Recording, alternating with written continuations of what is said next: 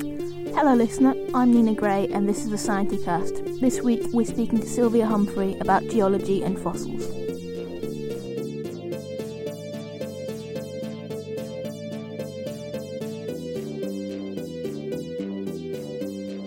Sylvia Humphrey, you're the assistant keeper in geology, is that right? That's correct, yes. At the Great North Museum, Hancock, and this one, Sunderland Museum. That's right. So, how did you get interested in geology then? I got interested when I was at school, I think. I like to collect pebbles on the beach, for example, and I got interested that way. My parents gave me a little book about geology, which was fascinating, and my interest grew from there. If I went to the beach, not today because it's a horrible rainy day, but I went to the beach the other day and I was having a look at the rocks, so could you just tell us what kind of rocks are there on Roker Beach? On Roker Beach, a lot of what you're going to see is flint in the shingle, which dates back to when coal was being taken south from the area by sea, and the flint comes from the south coast. It came up here in the holds of the coal ships. They dumped it off the shore. It was the ballast, so they didn't come up here empty before collecting the coal to go back down south. So you can find fossilised sea urchins, for example, among the flint pebbles, which are quite interesting and from outside the area. So when were these sea urchins alive then, if they're in the flint now? They were going to be alive about 130 million years ago, approximately, dating back to the Cretaceous period. So some of them are heart-shaped, which is quite nice. So what would they look like? They're quite badly weathered when you find them up here because they've been rolled around in the shingle. But as I said, some of them are heart-shaped, and you sometimes see little rows of circular depressions on the surface, which is one of the things that gives them away as being fossils. Right. You were telling me about something about cannonball rocks. Well, there's the Cannonball limestone at Roker, thought to be unique to the Sunderland area, and that occurs on the coast at Roker. You can also see a lot of it in the park here, Mowbray Park. It's very distinctive, and it's used a lot here to edge the garden borders. It also occurs in the quarry at the end of the park, but it occurs around the Sunderland area. And how does it occur? How does it get formed? The exact formation is a little bit of a mystery, but it's believed that the cannonball concretions form after the rock's been deposited. It's a little bit like the process of a kettle furring up. Right. That's a good analogy. Gives you some idea. So they do form after the rock's been deposited. They're not original structures. Whitley Bay, there are carboniferous sandstones on the beach there. St Mary's Island, there are some coal seams in the little bay facing the island. So a sandstone, how is that formed? Basically, that's it consists, as its name suggests, of sand, but it can be formed in a variety of ways. Sometimes in a desert, sometimes in a delta, in a shallow sea. It depends on the sandstone, to be honest. Oh, is it just that sand gets compressed into a rock? Yes, basically that. So is that the kind of thing that you can find fossils in? Because Yes, definitely, yes. That'd be sandstone's a good rock to find fossils in. So have you ever found a fossil that was, of some kind of value or anything? I don't think I have, to be honest. No, I don't think I've ever found anything that was of sufficient interest to add to the collections myself, although occasionally people do find things and bring them in. Do people often come in thinking they've got a dinosaur? It's not unusual. How often do they have a dinosaur? It doesn't happen very often, although we did have someone recently who found a dinosaur bone in his wow. garden in Sunderland, and that's on display downstairs. Cool. What kind of dinosaur was it? That was an iguanodon, which is a large vegetarian dinosaur. Do you want to get that? Or? Sylvia speaking. At this point, Sylvia had to go and answer the phone, but can I just reiterate, that vertebrate is in Sunderland Museum, in the Lost Worlds part of the museum, and it's really cool. Go and have a look at it.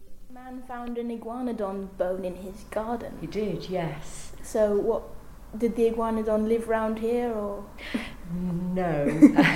Well, the iguanodons are younger than the fossils in this area and the rocks in this area.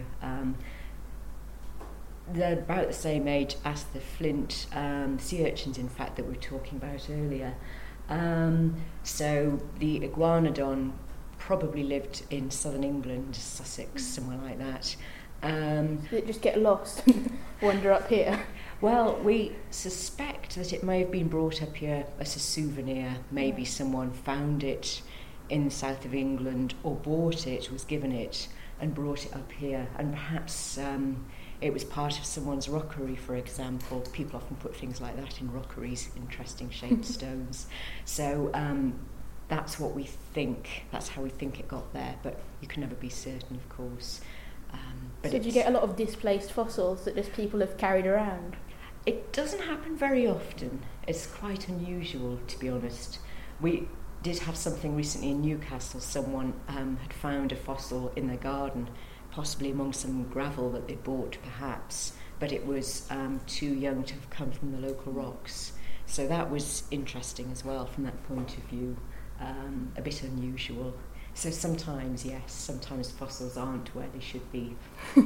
So how do you identify a bone? What tells you, well, this was an iguanodon and it was in this part of its body? How do you know? It was basically the shape of this bone. You could see it was a vertebra quite clearly, and it was quite large. And because of the size of it, it had obviously come from some large creature. And the only things I could think of were possibly a whale. It didn't look quite right for that. Or a dinosaur. Both of which would be unusual, although whale remains could have been washed up on the beach, for example.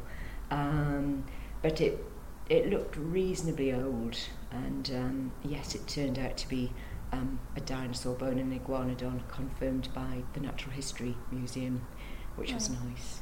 So, do they date them or something?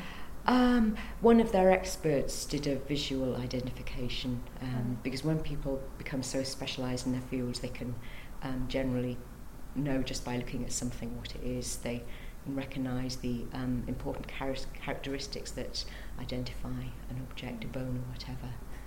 So different vertebrae from different animals tend to have distinctive shapes and forms, depending what sort of animal they've come from. So you're saying it could be a dinosaur or a whale. Does this mean the iguanodon's about the size of a whale? That's quite big to be walking around. A small whale, perhaps. Some whale bones are about the same sort of dimensions. This was just when I first saw it, I was speculating, based on its size as to what it could be, but it didn't really look very like a whale bone, to be honest. Okay, so what have we got by way of interesting specimens at Sunderland or Newcastle? What can we come and have a look at? In the gallery here at Sunderland, we've got a gliding reptile fossil. When it was found, I think it was only the first one to be found in the UK, which made it quite significant, and it is quite a rare fossil. So that's quite unusual. So gliding reptile, that's what, like a dinosaur bird, or? You can see the gliding reptile down by the iguanodon vertebra on the Lost Worlds exhibition in Sunderland Museum, and it did not evolve into a bird. Just wanted to make that clear. Well, it looks quite primitive, I have to say. It has a lot of fine bones with sort of membrane connecting them, so they look like wings, but they are gliding mechanism, really. So what's the difference between flying and gliding for a dinosaur or a reptile?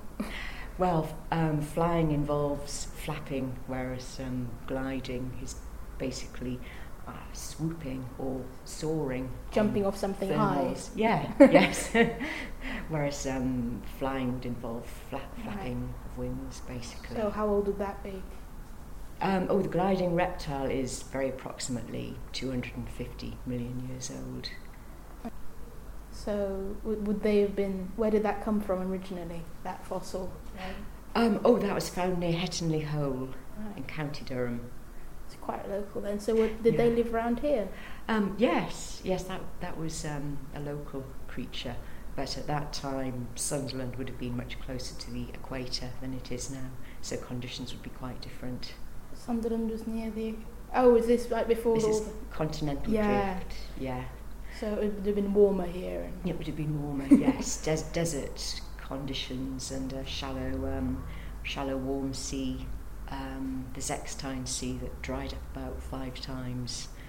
So dried up 5 times? Dried up and then flooded again, dried up. Oh, right, so okay. You get lots of deposits of salts in Billingham, Cleveland area relating to the Zechstein Sea. So it's really easy to tell when everything was because you've got nice layers of things. Yes, they're very useful for dating fossils, etc. So what else would have lived round here other than gliding reptiles? What else? There were a lot of fish in the Zechstein Sea. We've got a lot of fossils downstairs. The commonest one, known as Paleoniscum, looked a bit like a herring, and it swam in shoals. And there were also large predatory fish as well. Anything like the fish we've got today, or have they completely evolved away from what they looked like then? Quite a lot of them look like the modern fish, to be honest. So they were already really well adapted even then? Yeah, oh yes, they look very like modern fish, the Permian fish, superficially at any rate. Are there any rocks that you can't ever find fossils in? It just doesn't happen? You're not going to find fossils in igneous rocks such as basalt. What's an igneous rock? An igneous rock is a rock that's formed as the result of volcanic activity. Don't look in granite. Don't look in granite, no. I don't think I have. What if a kid came to you now and asked why they should become a geologist? What would you tell them? I'd say if you're interested in fossils, if you like science, if you like learning about the natural world, geology would be an interesting subject to study. Yeah, I've got enough now. Thank you very much.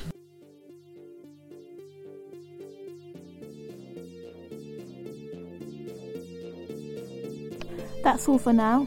Join us again in 2 weeks when we'll be speaking to Robert Williamson about software engineering.